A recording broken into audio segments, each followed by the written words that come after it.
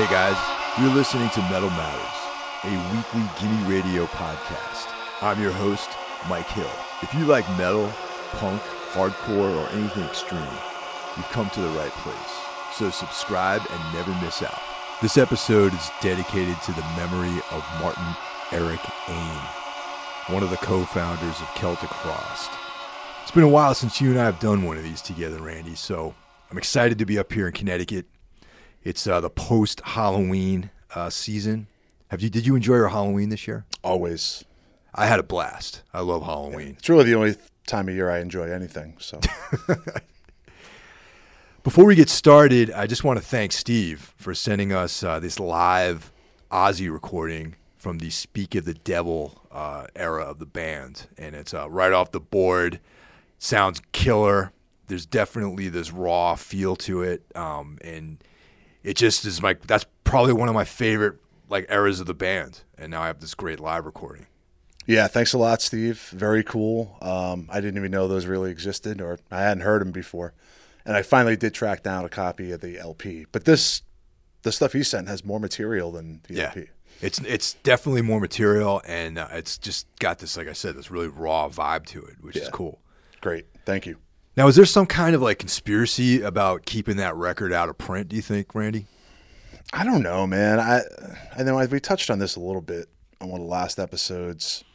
I think it's one of those weird things. Like a lot of these records we talk about that aren't in print, whether they be old Rollins Band records or Sam Hain records or this record, it's probably just some red tape bullshit, Yeah. Which is hard to believe though, because with Ozzy, Sharon Osbourne, you figure they could just basically do whatever the fuck they want. Yeah, I mean, you figure this could be another viable stream of income for them, and I know that they're very concerned about keeping the income streams up. So I don't understand. I don't understand why this record's out of print. If anyone out there is connected with the Osborne Corporation, let them know that me and Randy want that record to come out in another repackaging. Maybe it has this additional material on it. Well, that's the thing. There's all these reissues from, all the time from all kinds of bands we love, but sometimes the additional material it just isn't that great. This has legitimate, unreleased versions of songs that's never been out there before. So they could do a really awesome reissue of this with all that bonus material and everything. So do it. Make it happen. That's what I'm hoping happens someday. So for this week, we're tackling Morbid Tales by Celtic Frost, a band that's been a huge influence on me, and I'm sure you too, Randy. Absolutely. Yeah, so this is actually their debut EP, released in November 1984. Recorded at Kate Studio, Berlin, Germany. Recorded and mixed in 1 week. That's, pretty cool. Yeah, man. I love that. Yeah. Producer Horst Mueller, Tom Warrior, and Martin Ain. Executive producer Carl Walterbach. The program length is 24 minutes, 51 seconds in the European version, 32 minutes and 9 seconds the U.S. versions. It came out on Noise in Europe and Enigma/Metal Blade in the United States. So one's 24 minutes, one's 32 minutes. So technically, the European version is an EP, and the American version would be classified as an LP. Sure. Right? Yeah. I can get with that classification. Both short, which I like. Well, back in those days, and we've touched on this in past episodes, records were shorter, man, because they had the physical medium limitations of the vinyl LP. So on this record, we had the personnel was Tom Gabriel Fisher, a.k.a. Tom G. Warrior, guitar, lead vocals. Martin Ain, and that's actually not his legit name. It's Martin Eric Strickler. Ah, I didn't catch that. Yeah. Okay. Bass and vocals, and also bass effects. Yes. Stephen Priestley on drums, who actually was a second. I need a fucking pencil or something here. Pen? Yeah. Oh, cool. So I'm gonna make you might want this end of it. Yeah. Though. I'm gonna make an edit note here. So next time we'll do Out of the Cellar by Rat. 4:25. All right. On drums, we had Stephen Priestley, who is I guess you can consider him a session player on this record. Yeah, the whole drumming thing swirling around this was pretty. A lot of different drummers in this band, and he was the Hellhammer drummer. Correct? Yes, that's correct. But left the band because of musical differences. Yeah, which is odd, but we'll get into later why he ended up on the record inevitably. Yeah, one of the cooler things about Martin Ain, a.k.a. Martin Eric Strickler. They also had different versions of names they went through. There was a period of time where Martin was known as Slade Necros. Cool, right? Yeah. And Ain, the Ain River it's a river in France. Okay. But he chose Ain because it had some numerological meaning that sums to 0 in terms of the Kabbalah. Meaning that it was the null set, that he could be anything, that there was like this open window of objectivity that his future could manifest as. And I always thought that was really cool because, I have quite a deep appreciation for the occult and, ancient sort of religions and things like that. And the fact that a guy at that stage of his life, like they were very young guys, that he was that deeply into something like that, I thought was really cool. Right. And Tom G also had another name that he was also known as Satanic Slaughter. It gets right to the point. Yeah. There was some additional players on this record. Horst Mueller, who was the producer, he did some backing vocals on some of the tracks. Hertha Oling, additional vocals, and Oswald Spengler on violin. All right. Hang on a minute. Okay. The violin player you have listed is what? Oswald Spengler. All right, because when I got my notes from the research department, okay, they claimed the violin was performed by a guy named Wolf Bender. I like which that. I couldn't name. Wait to say because I knew you'd love that name. That's a great name. Yeah, Wolf Bender. Okay, so let's say that maybe they both played on that record. I don't know. Okay. All right. But anyway, I like Wolf Bender. That's a sick name. Exactly. Okay. Oswald Spengler also is kind of a cool name. That's not bad either. But, I know if it had Wolf in it, you would be more Wolf's partial. definitely a cooler name. All right. So the Euro version of the record, side 1, starts off with Into Crypt of Rays. Then we go into Visions of Mortality. Side 2, Procreation of the Wicked, the anthemic procreation of the wicked. Return to the Eve, Dance Macabre, and Nocturnal Fear. And then the U.S. version, which came out on Enigma and Metal Blade, had a bunch of additional tracks. And so that lines up to be kicking off with Into Crypt of Rays, Visions of Mortality, Dethroned Emperor, which blows my mind that the Europeans left that song off of that EP. Dude, both the songs they left off. I mean, how do you leave those songs off? Those are like the quintessential, like the Throned Emperor is like a quintessential Celtic Frost song. Yeah, it's been covered by so many different bands. You know what I mean? I think those guys from Noise Records, if you're still standing upright, like, what the fuck's wrong with you? Yeah. Come on. Then the side 1 circles out with Morbid Tales. Side 2 kicks off with Procreation of the Wicked. Then it goes into Return to the Eve, Dance Macabre, and then finally Nocturnal Fear. So the first track on the record is the intro, Human. Yeah. But the first real, song on the record, Into the Crypts of Ray, features a very important moment in the history of Celtic Frost and Tom G. Warrior. Do you know what that is? That the song is based on a child murderer? No. What? It is the first time on a record he did the quote-unquote death grunt. Oh, okay. Yeah. Yes. All right. That's interesting because chronologically, I guess you're right. He didn't do that in Hellhammer, did he? No. Cool. Not to my knowledge, anyway. Yeah, I'm trying to think back if he actually did the death grunt in Hellhammer, but I don't think so. Huh. Yeah, it's funny because I'd actually heard Into Megatherion before I heard Morbid Tales. Okay. Yeah, so it's in my mind, even though I know this is chronologically earlier, I'm thinking of the reverse. Right. Just gotcha. the way the chronology of how I got exposed to Celtic Frost. So, but yeah, this record has touched almost every genre of extreme music that you can think of. You know, there was hardcore bands such as Sheer Terror that comes to mind immediately, and Dark Side NYC that are heavily influenced by Celtic Frost. Absolutely. Unabashedly influenced. And then death metal bands, Obituary, and then an entire genre of the second wave of black metal that's been, you know, totally inspired by this particular record and the canon of Tom G. Warrior in general. Even though this record is really the only record they ever made that sounds like this, because, you know, they changed it a lot record to record. Yeah. I would argue that this era of the band is just as influential as, say, like Motorhead.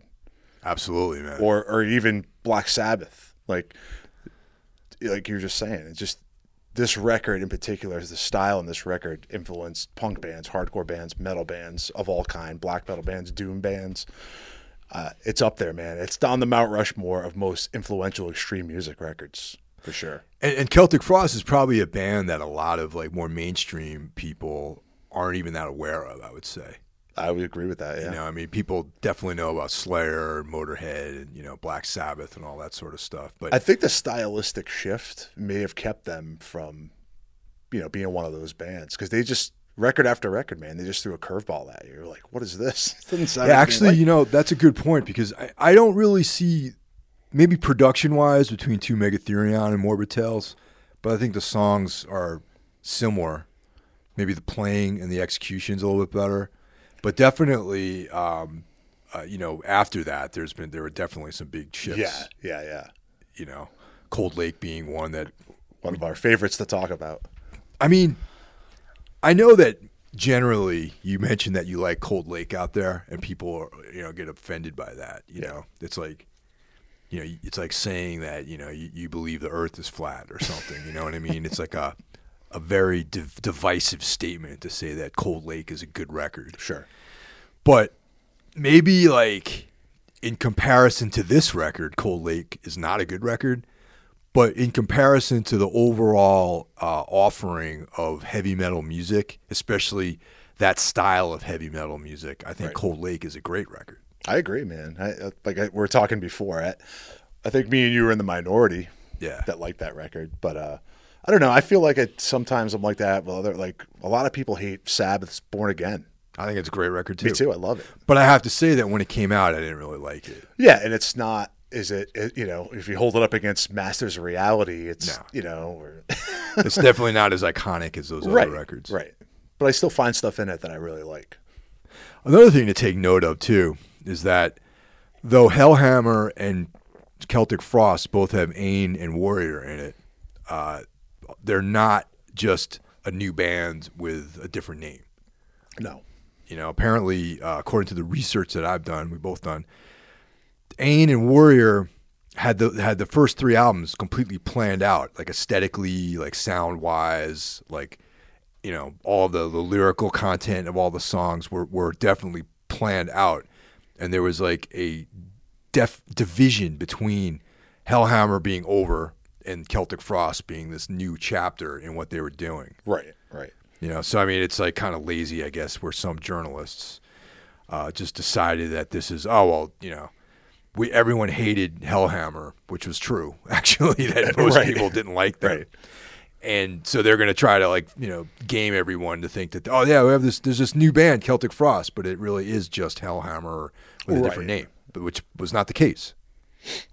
And it's interesting, you know, doing the research for this, like the way when they went to the formation of Celtic Frost from Hellhammer, the way they promoted the band even though they had a record deal before they even, you know, did anything.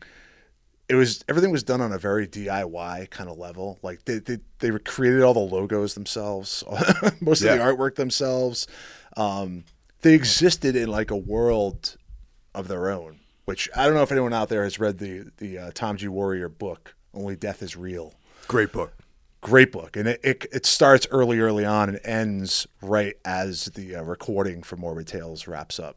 And that's kind of I always thought that was a weird way to end that book. Well, there's supposed to be a second one, isn't there? That's what I'm hoping for. But this came out several years ago. I know it ends. It seems like it ends very abruptly. It leaves me wanting so much more. It makes me want there to be just one huge volume of this that covers But in that book, especially in that book, more so than anywhere I've read or any interviews I've heard or anything, it paints a picture of the isolation that they were living in. Back then in the 80s, in the late 70s, early 80s, the world was a lot different. You know what I mean? Like, there wasn't the access to certain things that people have and enjoy these days, where you could jump online and order shit on Amazon. Right. You had to find out about stuff, and Zurich, Switzerland, and it's a, though it's a major city, and Switzerland is a crucial country in Europe. It's not in late 70s, early 80s. A lot of cultural stuff kind of swept by Zurich, especially in the more obscure things like extreme music. You know what I mean? That wasn't really something that was in the forefront of things that went through Zurich. And these guys lived outside of the city, like in the suburbs. Yeah, so I was going to say, at the Grave Hill Bunker, as they called their rehearsal room, that was in a town called Birchwil, Switzerland. Yeah. I don't know if I'm pronouncing that right, but I don't know how far outside of Zurich that is. It could be like 15 miles away, but feel like it's 500 miles away. But it's described as a very rural place. Like they were like fucking freaks, man. Yeah, that's the vibe I got from complete like isolationist freaks. Like, it's just insane the description in the book about that world that they lived in and how isolated at least they felt. Yeah, they also talk about taking trips to England to get records and stuff too, which is like. That's once again speaks to the whole thing of like, putting the time and effort into things. Like it was important enough for them where they actually took a ferry over to the UK to go to London to buy Venom and Def Leppard records. You know what I mean? And the desire to express themselves and to gain stimulation in like things that were outside of the day-to-day lives that they led. That's like definitely like an outsider thing. They were coming from the music approach as like outsiders to their society, and these days it's easy to be an outsider. Everyone's an outsider. No, I was going to say it's exactly kind of what you're saying. It's hard to be an insider. Yeah. It's like everyone's got their own little quirk now, and their way. They got a blog, and they post stuff on Facebook about how different they are and all this other stuff. And back then, that wasn't celebrated. Like conformity was celebrated, especially if you lived in like some small town in Switzerland, where not a lot of change is actually happening around you, and you are branded an outsider, and you have different things that make you happy that aren't part of the oeuvre of what's going on around you. You know what I mean? And yeah, it's just like a whole an insight. That book gives an insight into this world that you and I like. I didn't grow up in a city either, but I also had access to New York City. You know what I mean? So I didn't feel that cut off from things. Well, yeah. I kind of felt I related to a lot of the stuff in the book with regards to isolation, because I grew up in like a farm town in the middle of nowhere. Yeah. But I was still 35 minutes from Providence, an hour and a half from Boston, whatever. But when I first started getting into underground stuff, like I was young. I was 14. I didn't have a license and stuff like that. So the first couple of years before I started hanging out with older kids that would drive to Providence and Boston and go to shows and go record shopping and all that stuff, I felt like I kind of lived in my own little world. Like I would make I'm sure everyone did this as a kid. Well, maybe not anymore. Yeah, now you can just get it on Amazon. I would make my own suicidal shirts and my own Black Flag shirts with a white T-shirt and a marker and shit like that. Because there was nowhere to buy that shit. There was no internet to buy it on. That's for sure. There was no cool record stores. So I can kind of relate in a lot of ways to the feelings that he conveys in the book about being isolated. Yeah, definitely. And like I said, the idea of them going to London to Right. buy records. It reminds me of me when I got my license driving 2 hours across the whole state to go to Trash American Style, which, we can't have an episode without mentioning Trash American I know, Style. exactly, man. Yeah, that's really, I love that that's the common thing, even before we even knew each other. Right. Like that we both went to the same record store. You Yeah, know, and, absolutely. And then that's only, but for me, that was only like a 20-minute drive or 15-minute drive or whatever, and Right. Instead of having to get on a ferry to go to the fucking UK, you know what I mean? But one more thing with about the isolation that they apparently lived in trying to do this band. I think that leads to a lot of the issues with the drummer, Yeah. like Yep. finding the members. When there's no one around, man. I mean, I think of some of the bands I had in high school and some of the dudes that were in those bands. I wanted to do a hardcore band, but there was no one around. I mean, there's a couple people that listen to hardcore, and if they couldn't really play instruments, but they tried.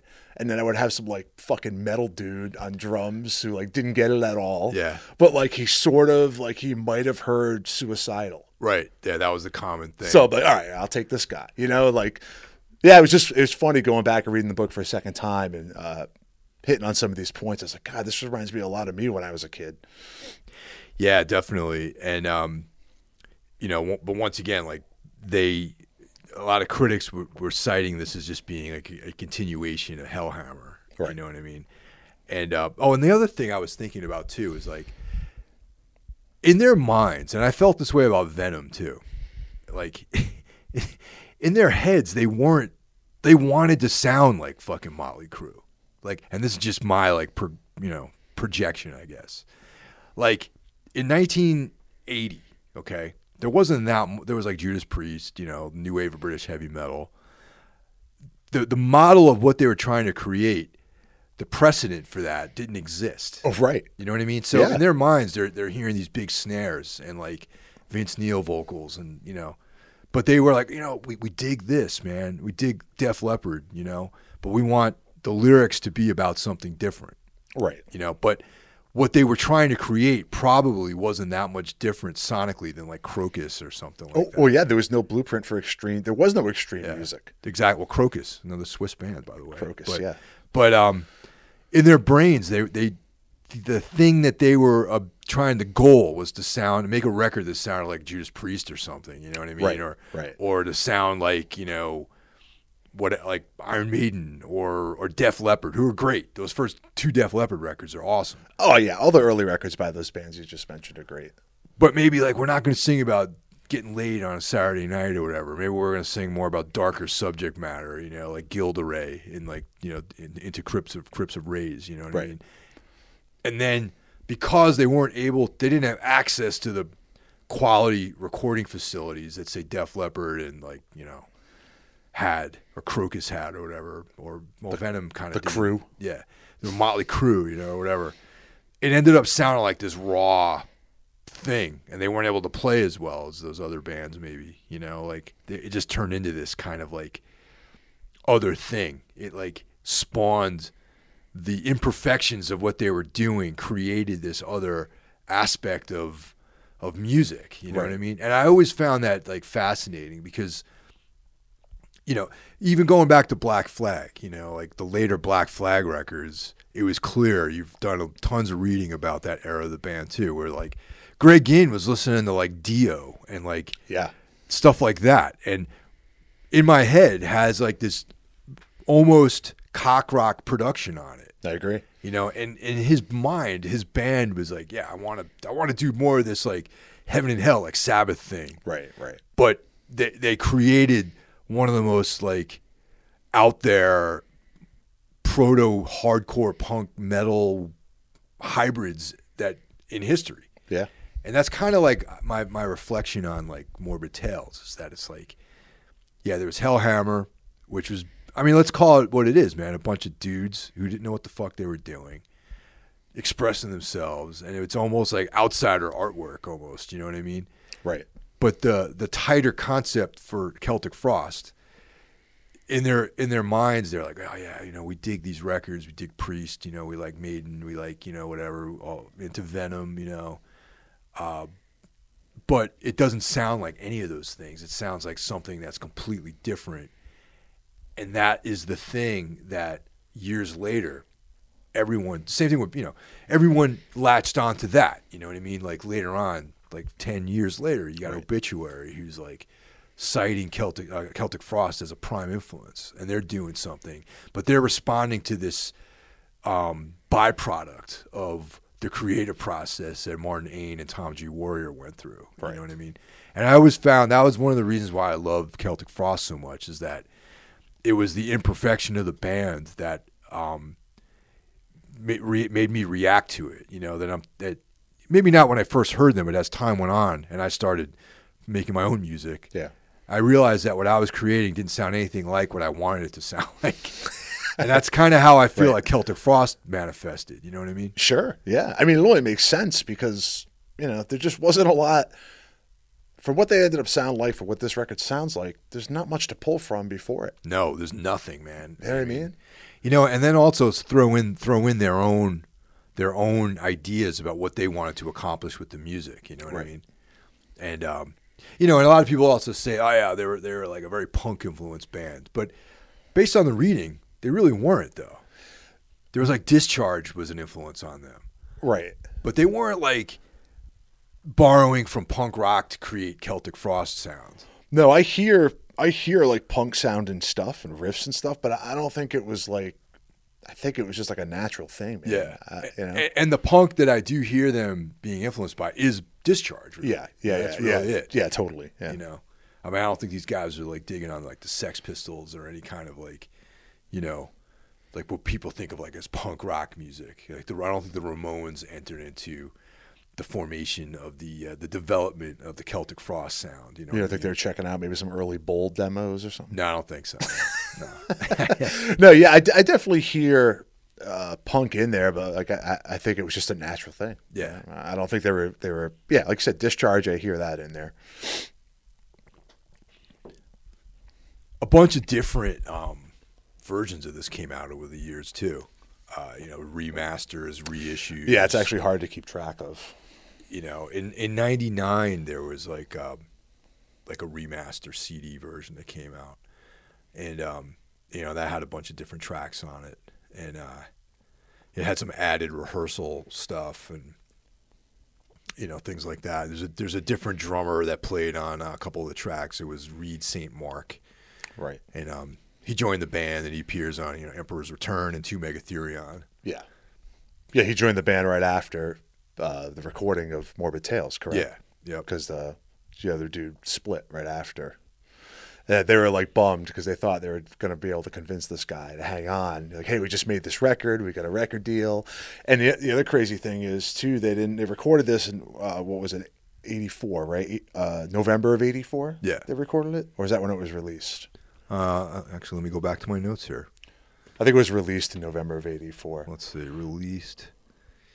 released November 1984. Yeah. But they didn't play a show until the middle of 1985 because they didn't have a drummer. Yeah. Because they couldn't find anyone in Birchwell, Switzerland, I guess. That could, they just recorded this, maybe they didn't think so at the time, but it was a landmark album. And according to everything I read, those guys were beyond thrilled with the outcome of it. And then, the drummer, splits the day after they record, and they're like, great. Well, they were saying, too, that in some of the stuff I read, that the drummer was looking to do something different. Right. You know what I mean? That's why he allegedly left Hellhammer. And they talked him into coming back to make this. Yeah. But then he still wasn't into it. He's like, I don't wanted to do some more commercial shit, Yeah. And he probably figured, we got this deal with Noise Records and whatever. And, at that stage, Noise was kind of like the shit in Europe for metal. Yeah. Creator. Yeah, man. It was that if Creator, like Destruction, like those bands in the 80s were probably the height, the pinnacle of European thrash metal. Yeah. Sure. Yeah. As far as popularity went, because they made it over to the States and that sort of thing. Another thing I found that was really funny is their war with England that they had with English press, just smashing all of this stuff, from Hellhammer. Oh, they were at the forefront of just calling Celtic Frost a rebranding of Hellhammer and all this other stuff. Right. And apparently that contributed to them not playing England for like many years. Like they didn't play England until years later. I thought I didn't know, really. Yeah. That's interesting. Yeah, fucking British, man. Well, yeah, I mean, they recorded Morbid Tales, and then they didn't play for a long time. They actually went back and recorded the Emperor's Return EP before they ever played. So they recorded Morbid Tales, then had a long break, then recorded Emperor's Return EP, then finally played live as Celtic Frost, which is just kind of nuts to think about. Totally. So how did you get on board with this band? Like, when was do you remember the first time you heard Celtic Frost? I don't remember the first time I heard Celtic Frost, but the first time I became aware of Celtic Frost was Thrasher magazine. Yeah. And then I would start to see like people from like the Cro-Mags and Agnostic Front, bands I was really into, name drop Celtic Frost as an influence. And I'm like, well, I don't know, man. Like I know I picked up one of their records. I'm not sure if it was Morbid Tales or Two Megatherion. I picked it up and looked at it, and I'm like, I don't know, man. This shit looks kind of metal, because I wasn't fully on board at that point, Right. I was really into hardcore and punk at that point. Then I ended up buying, I want to say I heard it from somebody but I ended up buying Morbid Tales on cassette at a flea market. Okay. All right. In my shithole town. There's this one vendor there. He always used to have weird old like metal shit. I wish I could go back in time and buy all of it now. Yeah, totally right. But so this was probably, for me anyway, 87. Okay. My first time. Yeah. Late 87, early 88. Yeah, because I remember, once again, you remember WXCI, right? Yeah. The radio station, which, I mean, it's a college station. Yep. And it was in Danbury. I think they broadcasted out of. Can you get that up here? No. Too weak of a signal? Yeah, it's weak. I barely was able to get it, and I only lived like 15 miles away from it. You know what I mean? It was like in the town of Carmel, where I grew up, Carmel, New York. I was like maybe 20 miles away from WXCI's broadcasting point, and it came in like sometimes not at all. You know what I mean? You have to go in your attic or something. Yeah, I had to be like on some elevated floor to like catch the radio station. But anyway, they had a hardcore show, a reggae show. And there was the Metal Shop or whatever. I don't even remember what it was called. But that's where I actually heard a lot of like Metallica for the first time. Yeah. And there was it probably was a pre-recorded interview with Lars Ulrich.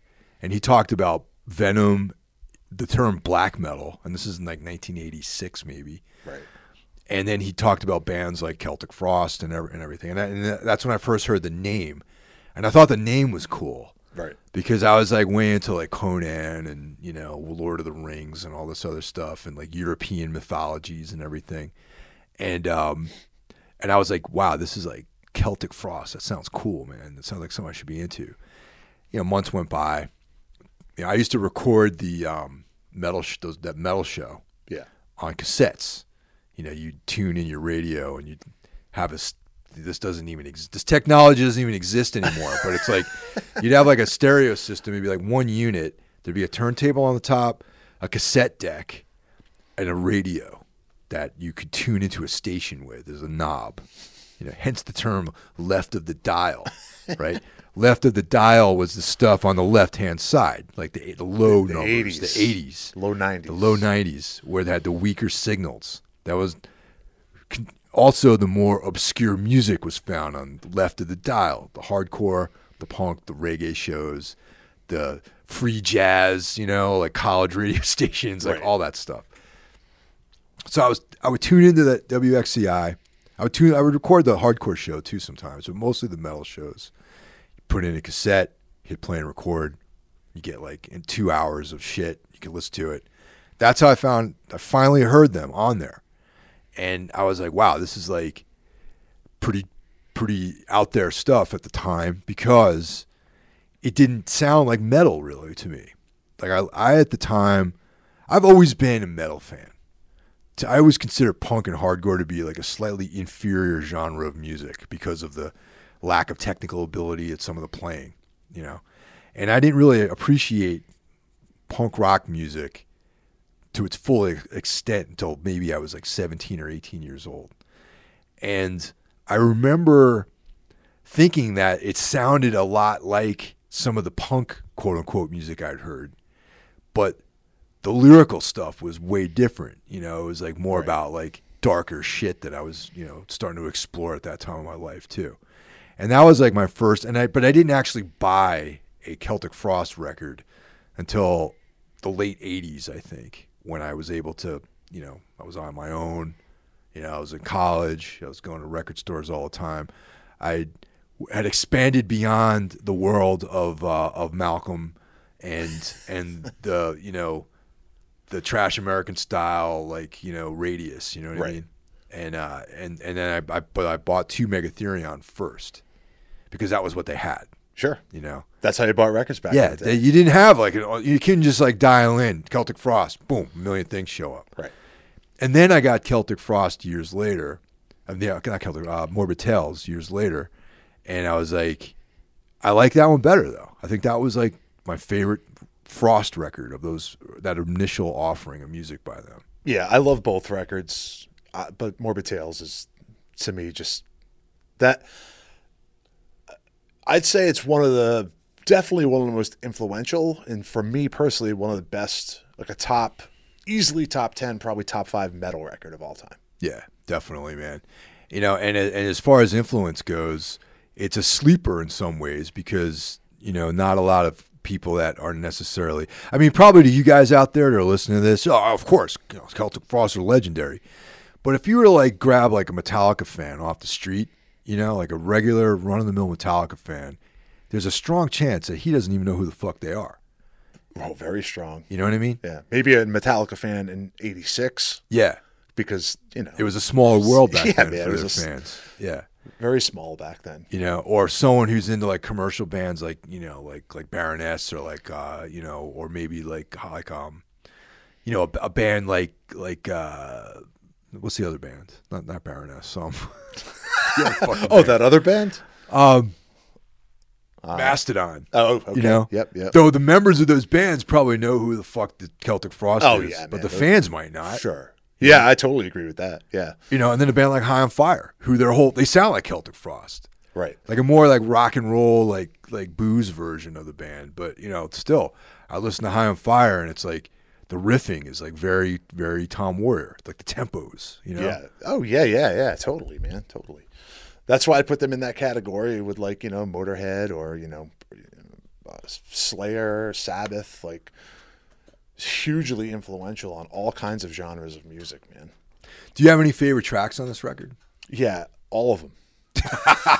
This is a tough one. I mean, obviously there's not many tracks on the record, but well, let's use the US version because that's the one that you and I probably that's bought. what I was going to use anyway. So, I mean, no particular order. You know, the opening song, Into the Crypts of Rays, awesome. Title track, Morbid Tales, awesome. And Dethroned Emperor. Yeah.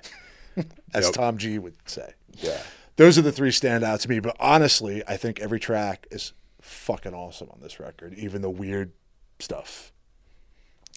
Yeah, there's definitely there's 3 tracks to me that stand out. Definitely Dethroned Emperor is the one. That's the most iconic song on the record in my opinion, because I've heard band after band that I love like do covers of this song. Like Black Anvil's done one, Goatwhore, they've done one, and I've heard so many different covers of this song, and it's a great fucking song. And also Why Must They by Wrecking Crew is like the same fucking riff, basically. Fucking dude, I never thought of that. Yeah, I love Wrecking Crew too. Yeah, man. It's a great song too. You know, Keith Bennett might be a guy that we should have come down here and do. We should do a Balance of Terror episode. Oh yeah, man. I don't know Keith directly. I know Keith really well. You do. Keith's okay. a bro. He's an old friend. Because a friend of mine is a good friend of his. So, but you already have the connection. So, yo, I've known Keith since Wrecking Crew. Really, he seems like he'd be a good guy to sit right over here and talk shop with us. Totally, and he was. It's funny that you talk about in the old days of punk and hardcore where there's like the metal guy. Keith was the metal guy. Like he was the obvious metal dude in the band. Dude, I remember being that like fucking douchebag kid, in 87, 88, going to hardcore shows with my Champion sweatshirt, all X'd up, like fucking Youth Crew, loving that shit. And Wrecking Crew would be on a lot of these bills. Yeah, totally. And, I feel like even back then I was even though I was really into that shit, I was a little more open-minded than a lot of those dudes. So I loved Wrecking Crew back then, man. I thought they were awesome. Yeah. They just looked like a bunch of fucking like roughhousers. Oh yeah, totally. Yep. But yeah, man, Wrecking Crew was great. It's funny you mentioned Dethroned Emperor. Like, how many bands have covered that? A few years back, a label out of the Detroit area, Corpse Flower Records, Okay. Yeah. put out a Celtic Frost tribute LP. Oh shit. And Dethroned Emperor is not on it. What? But off topic here, but I love it anyway. The band, also I believe out of the Detroit area, Acid Witch. Yeah, man.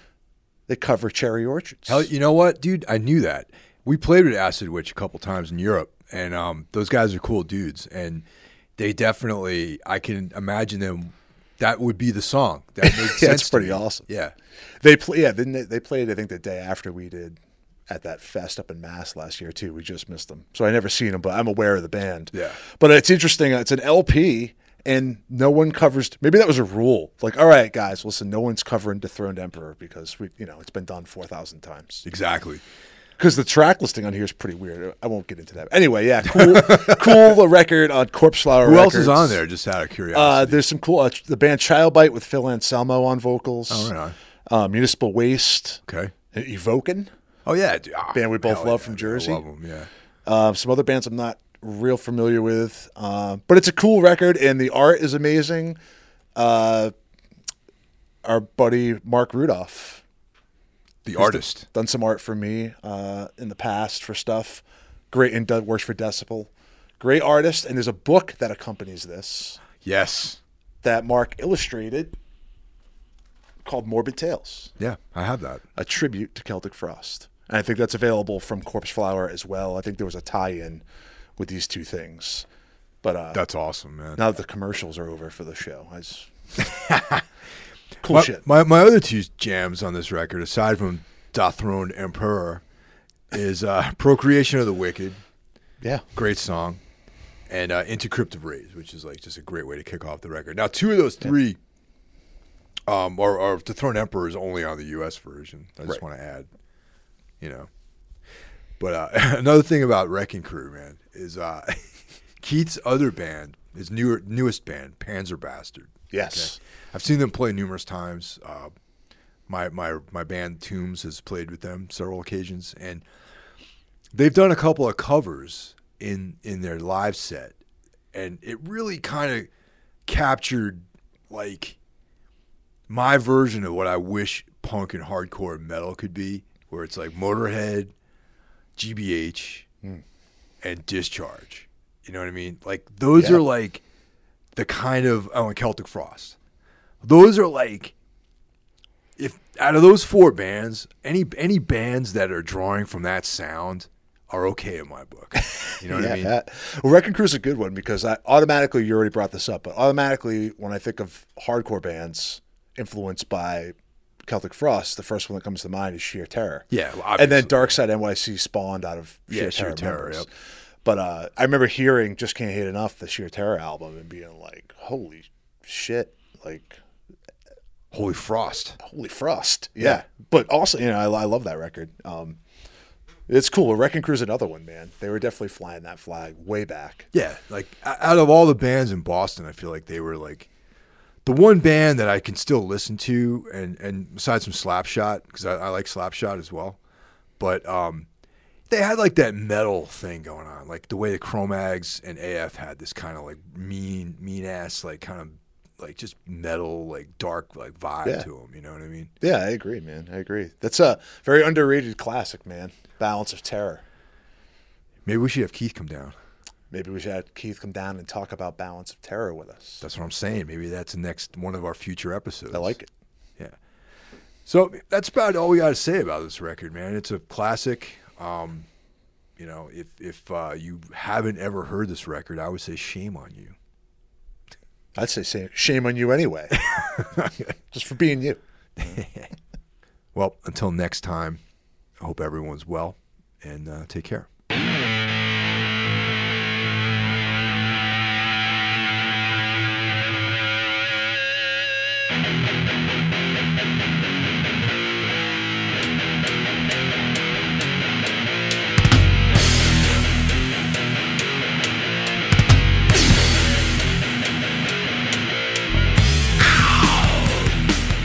it for this week's episode of Metal Matters, the Gimme Radio weekly podcast. Tune in next week and see what we have in store for you. The show is available on all streaming platforms, Apple Podcasts, iTunes, Spotify, etc. Also, be sure to check out Gimme Radio, streaming on the web, iOS, or Android, for one of the best metal communities, exclusive merch, interviews with artists, and so much more. I'll catch you guys next week. Take care.